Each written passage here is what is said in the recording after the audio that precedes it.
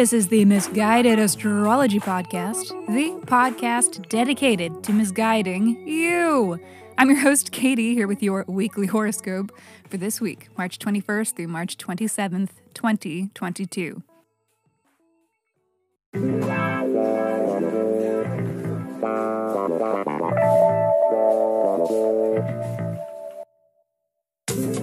Welcome back to the podcast where I don't know you, but it might seem like I do because I am sharing musings that are based upon the sun and the moon and the planets and shit.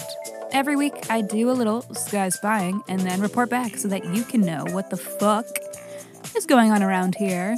The astrology is sound, but my guidance may not be. Up to you, your call. Housekeeping, special thanks to Monique and Manu. Thank you. Thank you, beautiful, gorgeous persons. Thank you for the reviews and shout-outs. And you can review too, dear listener. And if you do, I will send you a 24-page in-depth birth chart report. So please review Misguided Astrology on whatever app you stream your pods from, or tag us in a post on social media. And once you do, then reach out to me and tell me so that I know where to send you your report. Simply email your birth dates, birth date, time, and location. Exactly, to misguidedastrology@gmail.com. And lastly, please check out our mother pod, Misguided Astrology, for episodes where we answer listeners' questions by reading their birth charts. We are always taking new submissions, so if you are not afraid of receiving a little misguidance, please write in and be sure to include your birth details and a question that is unique to you that you're hoping the sky can help answer. Alrighty, let me hurry up and shut up so that I can keep talking because this is your weekly horoscope.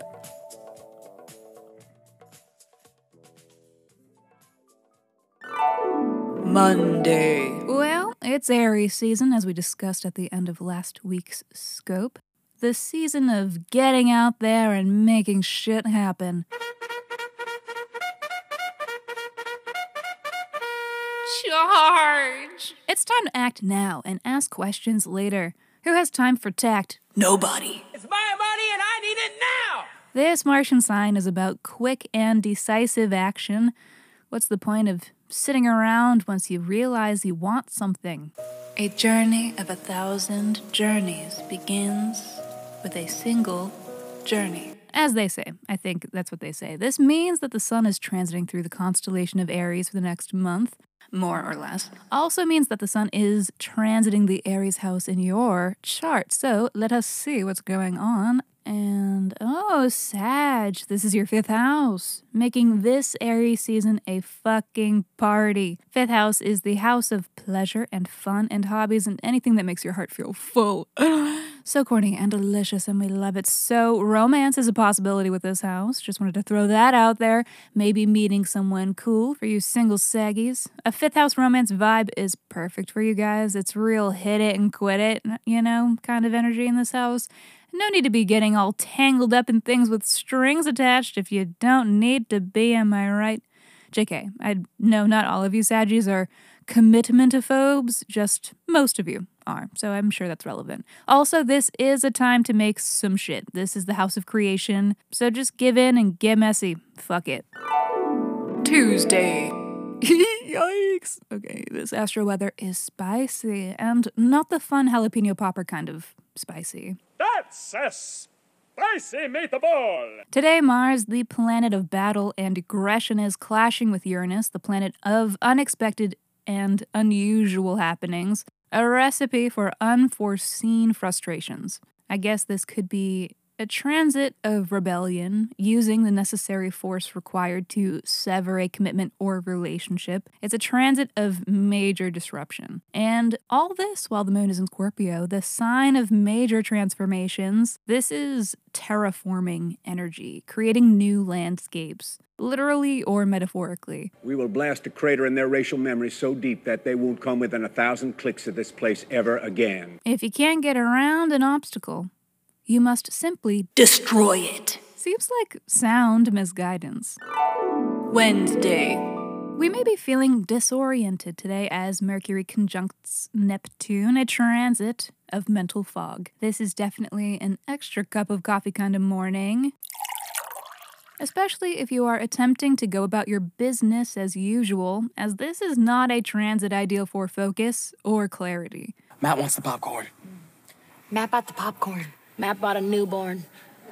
Matt bought a baby Bjorn. Anticipate that some wires may get crossed today.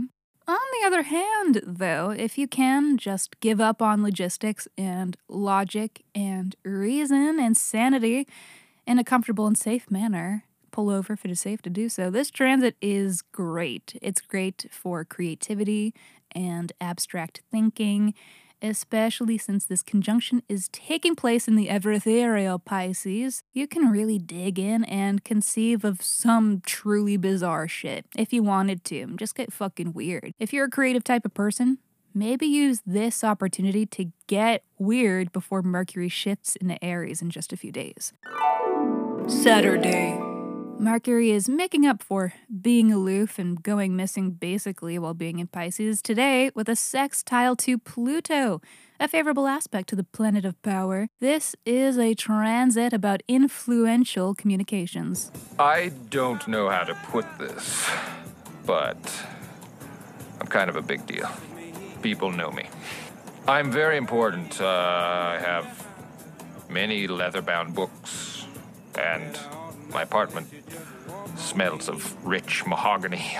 Conversations may be poised to dive deep as well, getting right to the heart of any given matter. This is no time for menial small talk.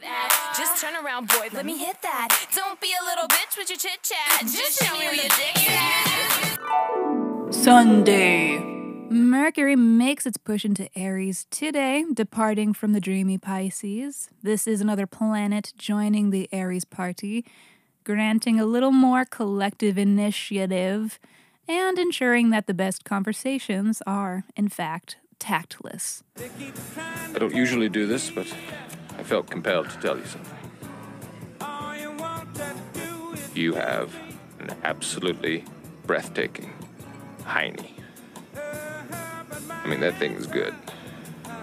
I want to be friends with it. Alrighty, thank you so much. This is the Misguided Astrology Podcast. I will see you next Monday.